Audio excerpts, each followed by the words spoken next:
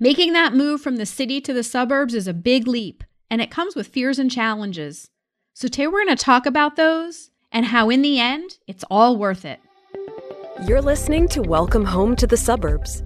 Designing a new home to be your family's sanctuary can feel impossible during the stress of moving. In this podcast, interior designer Jill Kalman shares practical advice, design wisdom, and lifestyle tips for anyone moving to a new home. You'll learn all about the psychology of a well-designed home and how to survive the move and thrive in your new life. Say goodbye to overwhelm and hello to a home you love to come back to every single time. Here's your host, Jill Kalman. Hi, so today we have on the podcast Bethany Wrede Peterson. Bethany is an interior designer. She's founder of Atelier Wrede, and she's host of the Arrived podcast.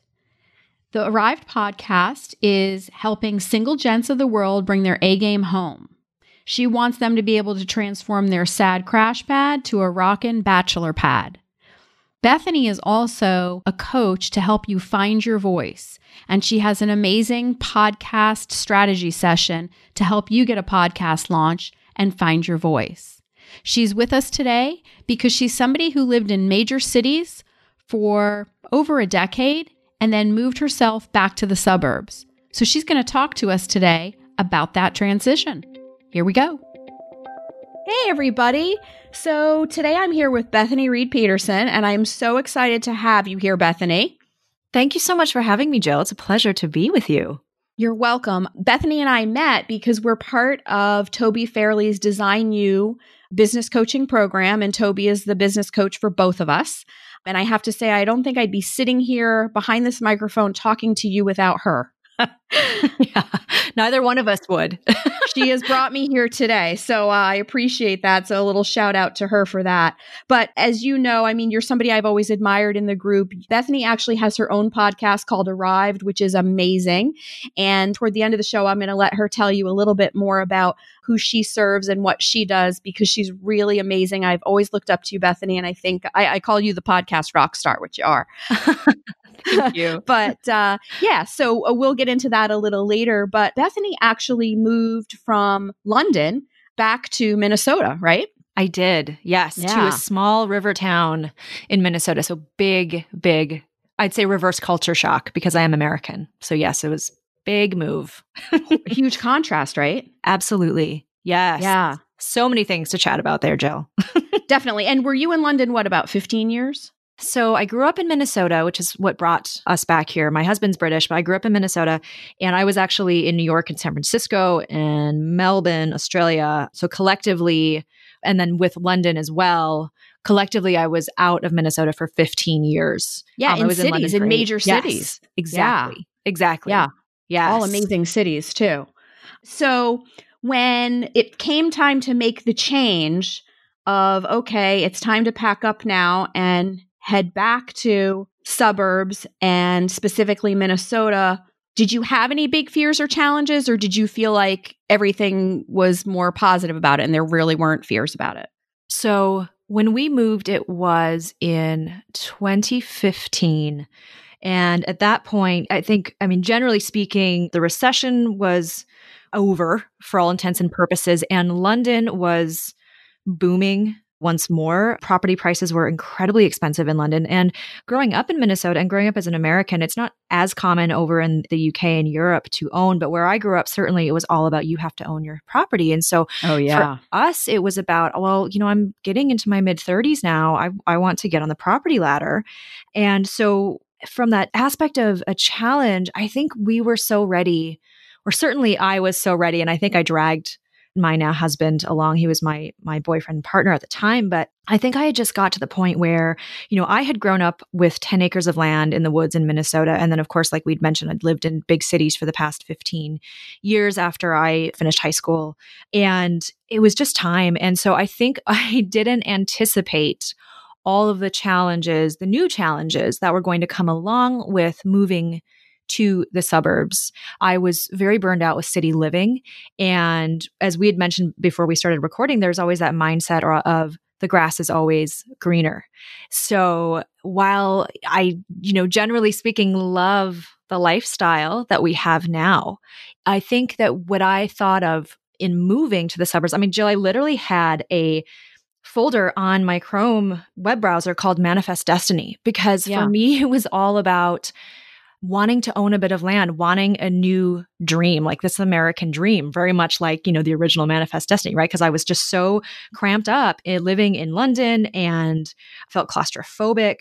And so I think I placed this aspect of moving to, for us, it was the countryside, in terms of, well, this is going to solve all our problems, which is a very dangerous thought. And while it's wonderful, like I've mentioned, there were some definite challenges that I didn't consider when we were frantically escaping New York, so to speak, and in our case, escaping London. So many things we can chat about with that. Were you, you had some burnout and whatnot. So were you, because you had come from the suburbs, were you sort of craving suburban life again, though, a bit, because it is just a bit slower pace? There's more room, there's more space. Was that part of it appealing? Do you know, it's so funny because when we first got this bug in our head to move from London, it was actually at that point, because I had lived in both New York and in San Francisco, and because I'm from Minnesota, and I was at that point like, look, I'm not doing winters. Like, I'm not doing Midwest winters again. It's not going to happen. So I'm not doing Chicago. We actually thought what we would do is move to Seattle. So initially, we weren't even thinking about this grand gesture, so to speak, of moving to the suburbs for a much quieter life. We initially thought we were going to move to Seattle, and then, or actually what I should say is just outside of Seattle. But we road tripped out to Seattle, and we looked at each other and we said, you know what, we still love London so much. Now, if we're going to move out of what we believe is the best city in the world, at least for us, to another large city with all the very same challenges that you have in big city living, then it better be a pretty damn amazing city. And so we decided actually that maybe it was time to think about something totally different. Yeah, it sounds like there was definitely a change that you needed to occur, for sure, right? Yes. I mean, you wanted to change. Obviously. Yes, we absolutely. We wanted to change. I think we just didn't realize until we really got stuck in looking for houses and looking at different cities in America, how much change we actually really needed. And we were even looking more in, where I live now it's a very small community. I think it's maybe 10,000 people. But, we were looking at houses more in like the quote unquote downtown area. And I remember my mom saying to me, you moved from London so that you could have this extra space. And the houses that you guys are looking at are very sweet. And it's very much like a little San Francisco in the downtown area. And she said, but look, you guys are going to be very cooped up. And that's why you left London. So why don't you go find a house with some space? And this is now where we bought a schoolhouse. It was a one-room schoolhouse that was built in 1859. It's on an acre of land, and it was initially turned into a residence in 1955. And so, it's got an amazing story to it. So that's how we wound up here. Space seems to be the number one reason why the families I've worked with leave the city, because some of them are expanding their families. Even people who don't have children still want more space. Now during COVID, what's happening is people really want space. It's really hard to go out in a city like New York that is so dense, and even other cities like Seattle and LA and all that. It's just denser population, so it's hard to keep that social distancing, all kinds of things. And we've recently heard that there's a big surge for interest in swimming pools because people feel like if they're going to be home, they want a pool. So there are homes around here that are either calling the pool companies to install one or people looking for rentals or ownership with pools. But yeah, space seems to be a very big thing. People seem to outgrow and get sort of cramped and cooped up. And the thing about settling into a new house, and I discussed it on one of my previous podcasts, you and I are both versed in mindset through the thought model because of our business coach, Toby Fairley. And I think mindset, I've discovered really after working with so many people that the root of it, the clients who are successful that hire me and end up with a successful result, it's because they're ready and it's because their mindset's in the right place. Too often, many people just aren't quite there yet. And I was curious how you think mindset plays a role in getting yourself moved and getting settled into your new home and really virtually a new life. Absolutely. Mindset, as you and I both know, as you've said, is huge. For me personally, I had a very rough go of it. And this was all self-imposed. Mindset is self-imposed, right? So that's one thing that, we need to talk about. Firstly is that everything that you think is up to you. And I don't think I really realized it until, gosh, we're talking 3 years here that we lived in the house, or what I should say is lived in Minnesota. So like outside of what, my city dwelling identity was that. So when I left Minnesota, it was all about, I think on a level, like not only fleeing the winter, but really just wanting to expand my horizons. And I realized actually after moving back here that for me, I thought success, professional success, personal success was thriving in a big city. Yep. And suddenly I'm out here.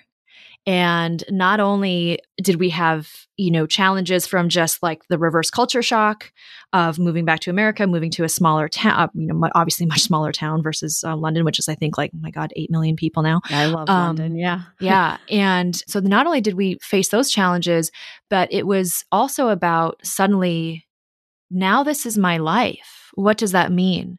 And I personally had a ton of what I call past self-comparison happening. Of, well, I used to live in London. I used to be much more cultured. I used to go to cocktail bars and get dressed up all the time and go to nice restaurants and go to the Tate. And I self-identified as this very cultured person. And then what I did in reverse to that when we moved out here, when suddenly now my weekends are spent literally going to the Home Depot and wearing my paint clothes. And instead of thinking, well, I'm still all those things, I still have all those interests. And on top of that, instead of thinking the people that live here, maybe not literally in my little community so much, but just because I live in Minnesota does not mean that Minnesotans aren't cultured. I had that really negative mindset that really got me into trouble. Yes. It's really important you bring that up because that exists here very much. And particularly people who have been in the city a very long time, or maybe even from there. There's evidently, even though they may want to move to the suburbs, and a lot of the suburbs right outside of New York City are very cultured and offer a lot. It's not the same as New York City. And it's almost like, I don't even know if the status is the right word, but they definitely feel like maybe they're doing a downgrade. Like, well, in New York, I have, like you said, the museums and I have this, and now I'm going like to the sticks, And Right. so I guess it's your perspective. I mean, I grew up in Maine. I did not grow up in the sticks of Maine. It was suburbia, but there's a lot to do here. The population here is much more dense as a suburb than the suburb I grew up in.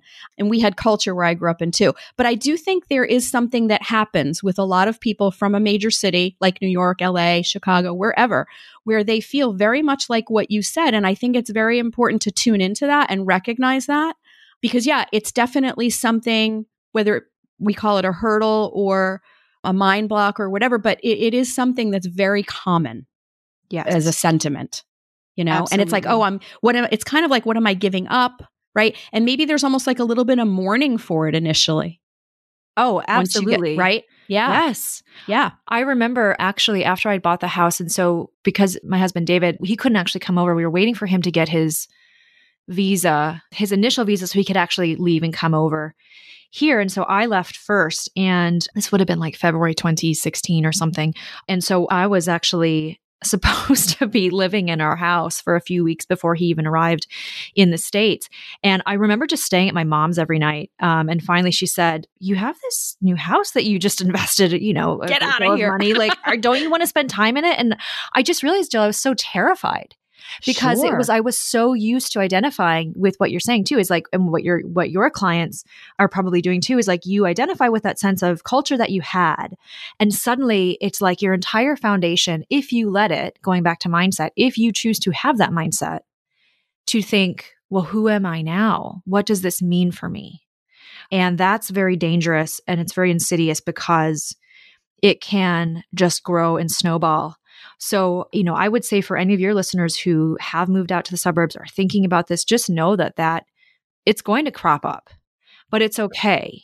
It doesn't take away from your cultural interests. It doesn't take away, especially for your listenership too, where they're, potentially like an hour train ride from New York, right? So, I'm an hour train ride from more woods, right? It's like if I want to, you're not going to be getting back to London anytime soon. Like, you know what I mean? You can't. Right. Yeah, I know exactly. Yeah, they do have that advantage here, which is nice because they might even still work there and commute there. They may go into when it reopens. They may go in to see a Broadway show, go shopping, go to a restaurant. But even still, it does feel different to them not actually living in it. And I do think moving in general. Listen, it's one of the top 3 stressors, and no matter if we take city to suburbs out of it just for a second, no matter where you move from or to, it's an adjustment. And we're all creatures of habit. And I think that's what really makes us maybe mourn what we had before. Even the home I moved from in Greenwich, Connecticut, it was tiny. It was the size of a studio apartment. We had our first baby there. But really good memories were there. And even though we needed to get out of there and it was time for this house, I remember the first couple of weeks feeling like a little bit of a loss for the kind of lifestyle I had there. And just how things were different there than here. So I think it's just part of our human nature because we are creatures of habit. Yes. And I think that's where this sort of longing stems from in part. But yeah, and the other part with mindset that I've noticed with my customers is, they plan for the move, they plan for the house. So depending on what zip code they're looking for the house, they get an idea of what does that cost? What are the property taxes? How much are the preschools? Great. They kind of get it all in a row and they think we're going to just get this house and we move in. Great. And then they move in and I call it the bowling alley effect. It is like empty for ages. I mean, or partially furnished. And then that doesn't support them or their lifestyle at all. And I've realized that the reason that happens is they haven't planned for not just the property tax, the cost of the home, but having furniture in your home is part of having a home. I mean, to me, if I'm going to have a big empty home, it's sort of like, well, I'd rather have a much smaller home that's finished. I mean, empty, vast spaces don't really support us. So when you moved, did you budget for anything outside of the home cost itself? We did. Of my total budget, I think the actual home cost before our remodeling works was 46% of the total budget. And then it was not supposed to be, but these things happen. Our remodeling renovation budget wound up basically eating up, the rest of the, 54% or whatever it was. Right. So, I mean, and we were I never thought in my wildest dreams, and I'm an interior designer, like you are, I never thought that we were going to be in a position where we were literally still. So I still had furniture. Like I literally had to furnish our home with the furniture that I had in my first apartment after I graduated from NYU, 2006, right? So a long time ago. And I had chairs from my father's dental office waiting room that were sitting in my living room. And it's like, we were so embarrassed to entertain. And I mean, I honestly don't think it's so funny because now we're finally at a point where we're actually wanting to have dinner parties. And of course, now everything is in lockdown. But I mean, for years, it was so embarrassing. And so that was one thing that I wish we had done. And I would urge your listeners to think of as well as is to make sure that you are allocating a proper, realistic budget for the furnishings. I mean, so if this is going to be like a forever home, allocate a realistic budget for your forever furnishings, because you're so right. We think about all the moving costs and the taxes, and we have the spreadsheet, and we get into the space. And if it becomes this like cavernous bowling alley, like you say, really, what was the point of us moving at all in some respects? Because we're still kind of sort of we're like at the half marathon mark, right? Where it's like, if you turn back, you still got a half marathon. If you go forward, you still got a half marathon, right? So you're in that spot where it's like, you just got to pick a direction and go with it. So I would absolutely, and it's something that I would say to my clients too, but for anyone who's listening here, yes, absolutely get realistic on thinking about your furnishings budget. Yeah. And it takes time too, and it can happen in small bites. Like I try to tell my clients, you can pick sort of like the 3 hot areas to begin with and have the money set aside, and then don't forget the other areas, but have a plan in place. Like, okay, when this finishes by X and we set aside this money, as long as the plan is in place to move forward, I think that you can make it happen. Suddenly what happens is they've been there 3 years and like, oh God, everything's empty. We have to do everything at once. And then it is more expensive. So you're kind of setting yourself up for failure by not putting the plan in place too, Absolutely. Yeah. So, did you also realize all that was involved in home ownership as far as like the lawn care and the roof and heating and overall maintenance? And that's money that has to be factored in every year as well. With regard to landscaping, I will say absolutely not. Actually, like I said, we've been here now, I think, for 4.5 years. I haven't even brought myself to get a quote from a landscaper because I know what an incredible investment a landscaper is. And I'm not saying it's not, it's absolutely worth it. I mean, hello, curb appeal, right? But no, it was something that because I had lived And I had rented in cities all my life. And so there really was no such thing as landscaping, at least as it pertained, to my lifestyle. So no, I absolutely did not factor in. And then the other thing I would say is that when we looked at this house that we live in now, it was in the fall. So, the leaves on the trees were already starting to turn. It was very pretty. But, I didn't know to look for things like there's creeping Charlie all over my lawn. There are mole and boll problems in our yard. So it's like when we walked on the grass. We had, yes, right? Like, we had grubs one year. I'm like, where's my lawn? There's no lawn. Right. Exactly. Exactly. So no, I was totally clueless as to landscaping, like, exterior maintenance, so to speak. One thing that I do think that we did do well, and I would always, encourage others to think about as well is, look at the boiler room, right? Like, what are the mechanicals? Look at the roof, because you're so right. You do not want to be caught out having to get a new roof because you didn't do your due diligence before you bought the house, or that, your boiler has suddenly broke down. And so if you're finding a space that has great bones and has up-to-date mechanicals, I think for us, we did do that. And we also got a bit lucky too. We were very fortunate in that. But I think at least for a first-time home buyer, as we were coming from the city, there were so many things we just didn't consider.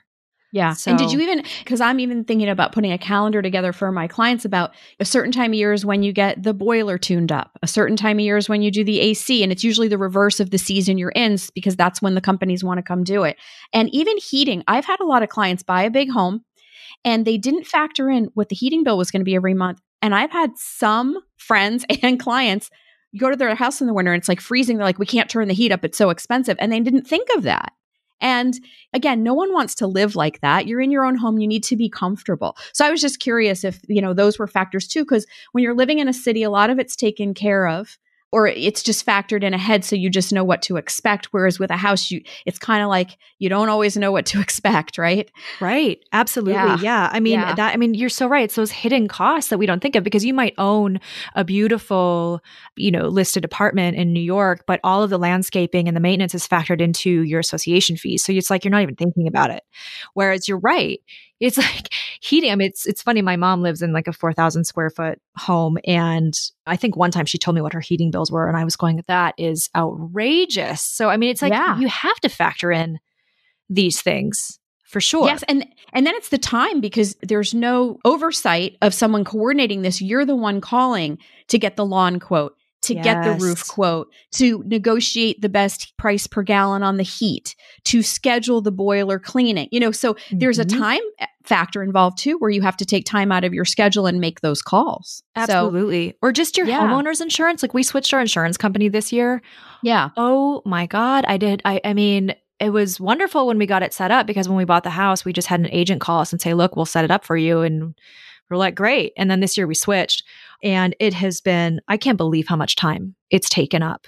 So there's so many hidden costs in so far as, money, like we're saying, but also in time. I think that's such a great point is you have to factor in how much time it's going to take to run your home. Yes, because like I said, making the calls is one thing. And then you've got to be, or someone's got to be home when this work is being done. Not necessarily the lawn, but when the burner's clean, someone has to let them in.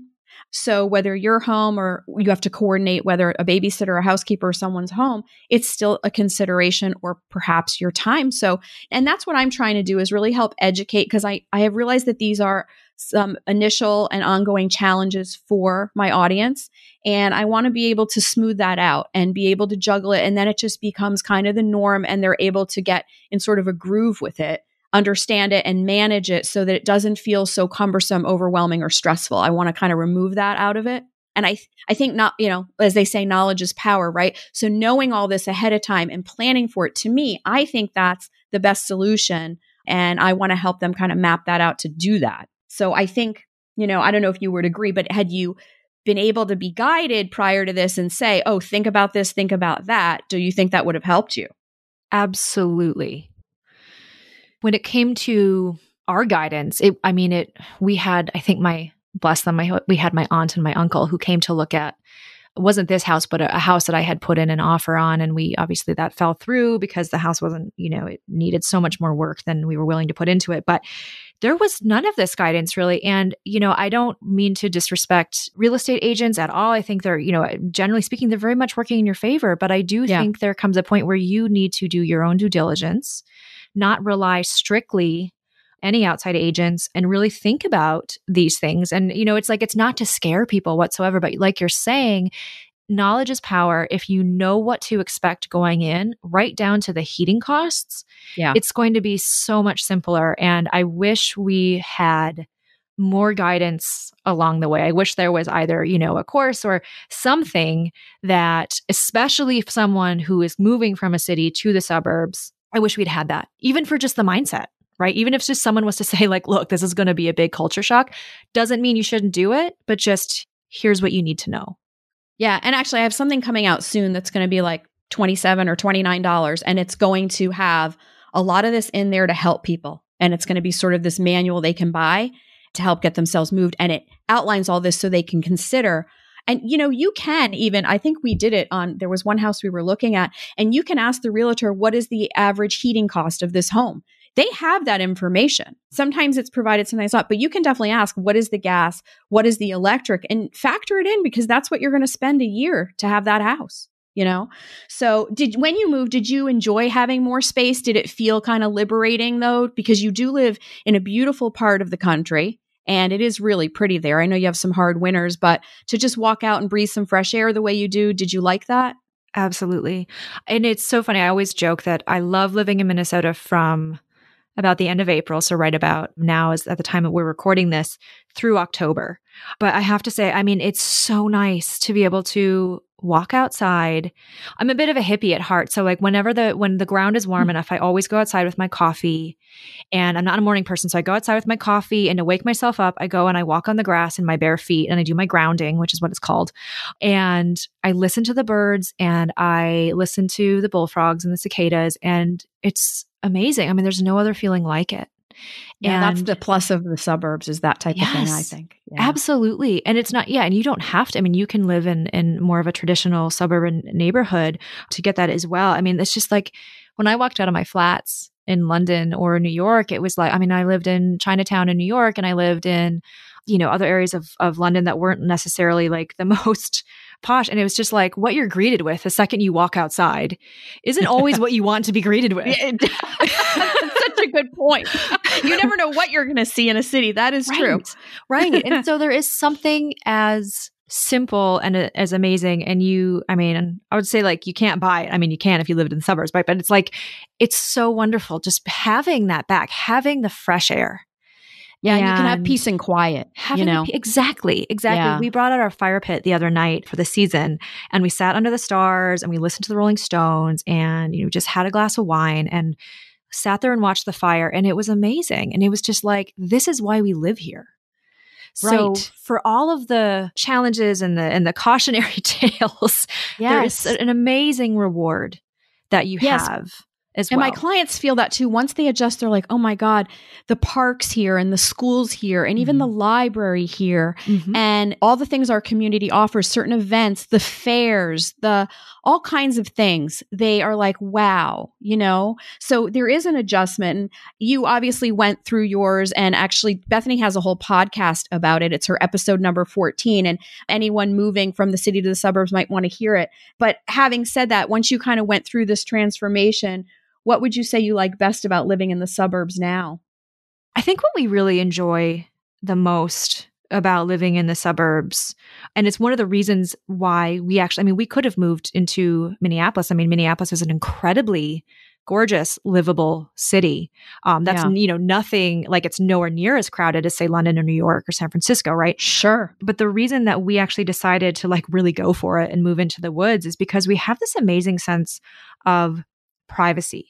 And we talked a little bit about having that sense of space, but there's also something that's really wonderful to be able to go outside and not literally have your neighbor like right on top of you. I've got a friend who lives more in Minneapolis proper. And if she opens her windows, she can hear what's going on in the house next door. And so for us, it was like, we don't want that. We want to have a bit of privacy. And so I think that's really, really nice for us to have, is just that. Yeah. I also think in the city, there's an intensity that's underlying an undercurrent that's always there. Whereas in the suburbs, it can be just that much slower. And Yes. that is sometimes helpful, particularly when our lives were pre-COVID, right? And everybody was running around like a maniac and this and that. There was this sense of kind of like, okay, let me just breathe for a minute. You know what I mean? New York, as wonderful it is, it has so many things available. It's also a very high pressure place. It can be a very intense place, right? So sometimes, and if you are working and living there, it's probably a lot. And like any city, even the smaller cities, like I love Boston. Boston was kind of like my city I grew up in, but it's still a city. If I were to go and move in there, it would be a smaller living space. There is a certain sort of intensity about it, right? There's emotion about it that's faster, a pace that's faster. So for me, that's how I see the contrast of it as well. Absolutely. But Yes. yeah, the privacy and being spaced out from each other right now, of course, is very, very appealing. What would you say, just to wrap up a little, is would you have either one or a few best pieces of advice that you might give somebody who's upsizing? Because that's the thing. We hear about downsizing a lot, but this is upsizing. And the common thing I hear is, oh my God, I have so many more rooms to fill. Yes. Yeah. So even though they want the space, it's like, whoa. Right. Yeah. I would say for anyone who is looking to upsize, think about what that means. How much do you want to upsize? So for example, David and I, my husband and I, don't have children. We don't plan on having children. We live in a house that I think now with our remodel is, I don't know, maybe 2,000 square feet.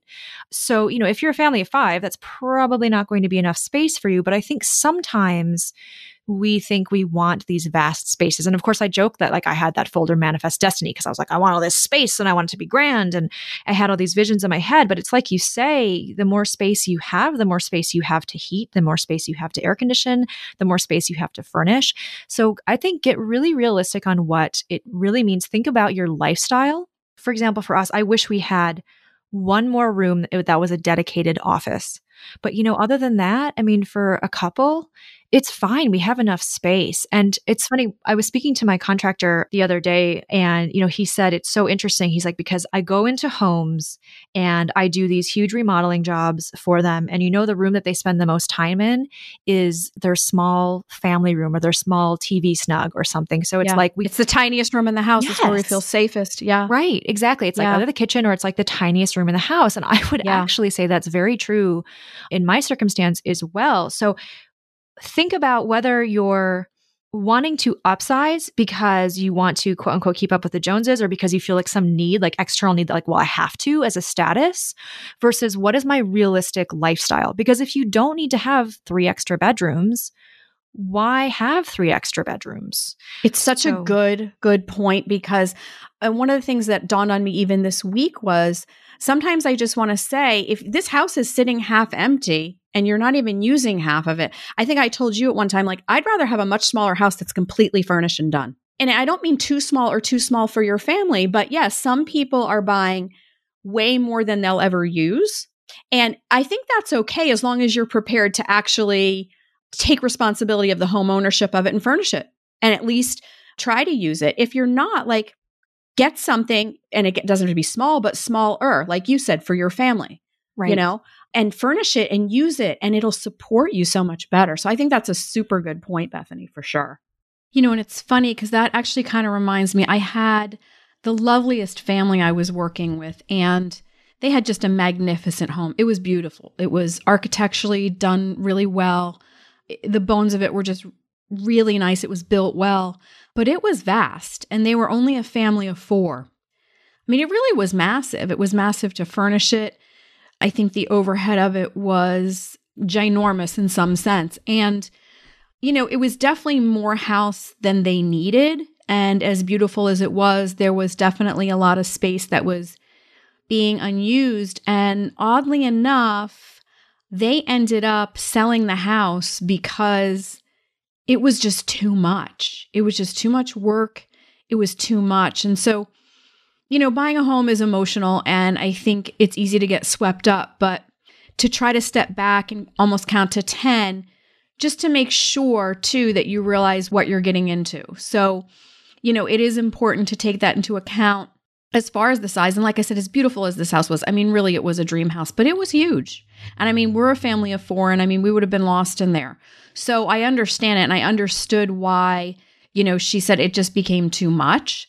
So, they can have something equally as pretty that's smaller. So yeah, size, it's definitely something to consider because it's more to fill and it's more overhead. And depending on the size of your family, it needs to be useful. Family and lifestyle. I had another client one point, they had a big family from out of town. So they had a lot of family members coming in and out a lot. So having the 2 extra guest bedrooms for them was a good thing, an important thing, and they ended up actually using them a lot.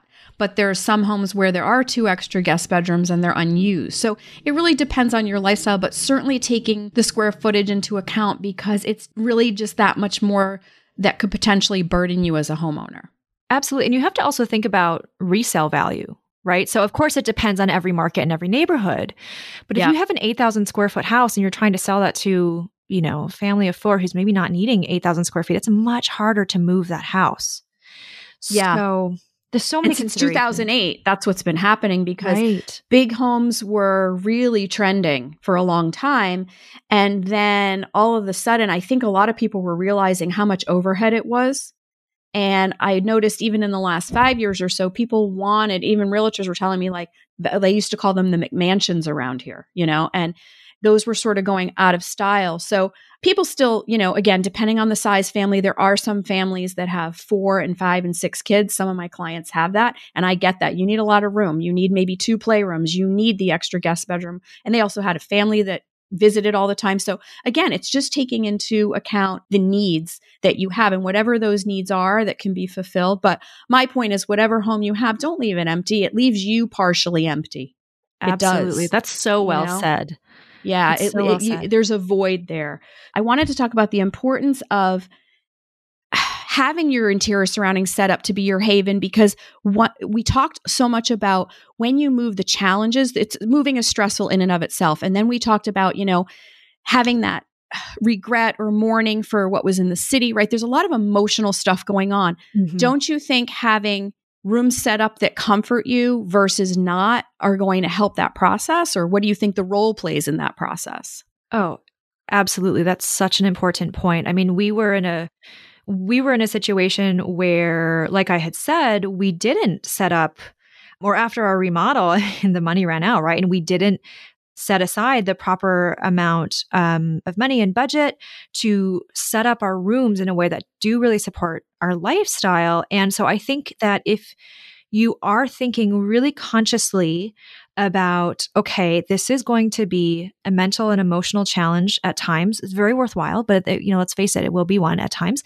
How can I set up my home to support me and to think about like, how do I want to live in my space? How do I want to utilize my space? And what can I do to make my space really feel like it supports me? So for example, if you want to, like if one of the things that you love doing in New York was having a croissant and a coffee every morning and reading the New York Times or reading the New Yorker, well, furnish one of your rooms or like buy an Eames lounger and like every Sunday morning, keep that weekend ritual. I love Just that. because you move from the city to the suburbs doesn't mean that your actual home rituals need to change. You just have to think about them a little bit differently and think about how does my interior environment support that? Because if you're still keeping up with the rituals that you do love, then that eases that transition, that emotional transition so much. Yes. And the chord it strikes with me is, and this is sort of the core of my philosophy, but I look at home as like, you're running around for the day, you're at work for the day, whatever. There's a million things we're all doing. People are shuttling their kids to activities. There's a lot of stress. I feel like when you cross that threshold, your home kind of has to be the one to give you that hug at the end of the day. And if you kind of fall through the door, you've got your hands loaded with groceries and bags, whatever. To me, I have to have a feeling of like, I am home. And I think if you walk through a door where stuff is empty, the lighting is poor, there's no color, there's nothing on the walls, there's nothing soft to sit in, to fall in, there's not a place to set the shoes and the bag down somewhere where it's out of the way. I mean, 1,000,001 things I could go on about. I don't think you get that hug. I don't think you feel good. And I think that with today's lifestyles, we need that.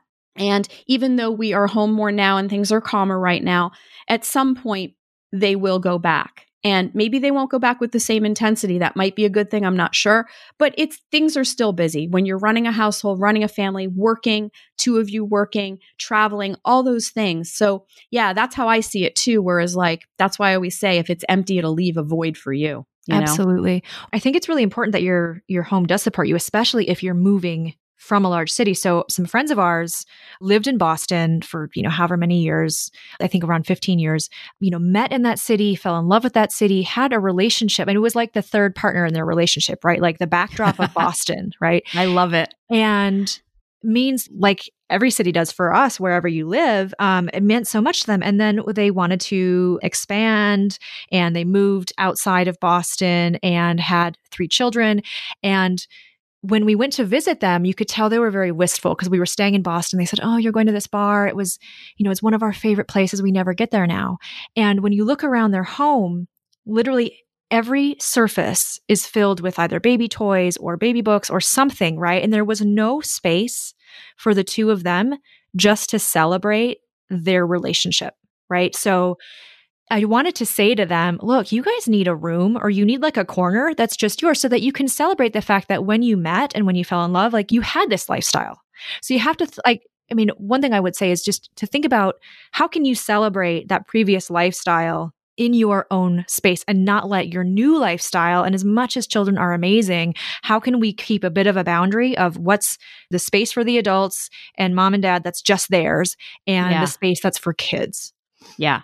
And even having stuff that maybe there's a picture, being able to display pictures of just them, not them with the kids, but them when they were in Boston, or something they bought at Quincy Market, or when they, ate at a certain restaurant. Like sometimes Michael and I take the matchbooks from a certain restaurant and we have some favorite ones like on our living room coffee table. But even things like that can trigger a great memory, and yes, with kids, you can't leave matches around. I'm not suggesting that, but my point is to have something kind of sentimental that you picked up on a date or whatever, and even a framed photo, because it's funny, after you have kids, you realize all the pictures are like of the kids or the parents and the kids, but have a picture of just you guys. That's okay too. Yeah. So all those things make a difference in our home because our brain does pick up on our surroundings. So that's really, really important. Yeah. No, thank you for that. I love your input on it.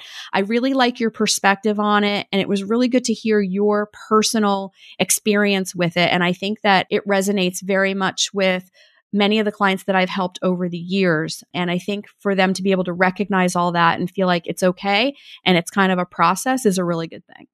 Absolutely. It is. It's a process. Sometimes it's day by day because there are so many different mindset challenges that can be thrown at you, but it's well worth it if you just think about it like a process, for sure. Exactly. So I want to close the show in. I want to tell listeners where to find you online. So Bethany has a podcast, Arrived. I'm going to turn it over to her to let her know the best place to direct you to her services, whether it's her website or Instagram. And I want her to just briefly tell you a little bit because she has a new service that's actually a podcast service, which is fantastic that I might have to jump into soon. So I'll turn it over to you, Bethany, just to let the listeners know where to find you and what you do. And then we'll close out the show. Absolutely. Yes. Well, I have to say, firstly, this has just been so much fun. I'm so glad. If listeners want to learn more about me and what I'm up to, they can always find me at atelierwrede.com. And I appreciate that's a very strange mouthful to say because it's half French, half German, but that's ATELIERWREDE.com. And you can also find me on Instagram at that same handle, just Atelier Wrede. And like you mentioned, I do have a podcast. It's called Arrived, Bring Your A Game Home. You can find it on all the major podcast platforms. And it's all about helping single men come home feeling like and knowing that they've arrived.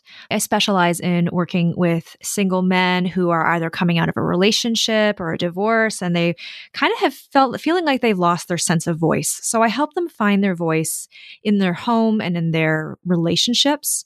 And like you mentioned, Jill, I have a podcast course out now too, which is helping solopreneurs find their voice in their business. So all very exciting. And it's so fun working with single men and solopreneurs.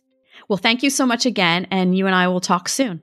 Thank you so much for having me on the show, Jill. This was so much fun. You're so welcome. Well, I really hope you enjoyed this podcast today and this discussion with Bethany. I know I did. And I think it's a great perspective from one person's move from large city to suburb. And I hope you'll also check her out on Instagram and her web. She's got a lot to offer. To celebrate the launch of this show, I am going to be giving away some great prizes to 4 lucky winners. One winner is going to get a pair of AirPod Pros, and the other 3 winners are going to get a $100 gift card to either Serena and Lily, Restoration Hardware, or Amazon.com. You get to choose. So, 3 lucky listeners who subscribe, rate, and review the show on iTunes will receive these. It doesn't have to be a 5-star review, although I sure hope you do love this show. I want your feedback so I can create an awesome show that provides tons of value to you. So visit JillKalmanInteriors.com/podcast launch to learn more about the contest and how to enter. I'll be announcing the winners on the show in an upcoming episode. From my home to yours, thank you so much. Thanks for listening to this episode of Welcome Home to the Suburbs. Head over to JillKalmanInteriors.com to learn more about designing a beautiful new home while minimizing the stress of moving. See you back here next week.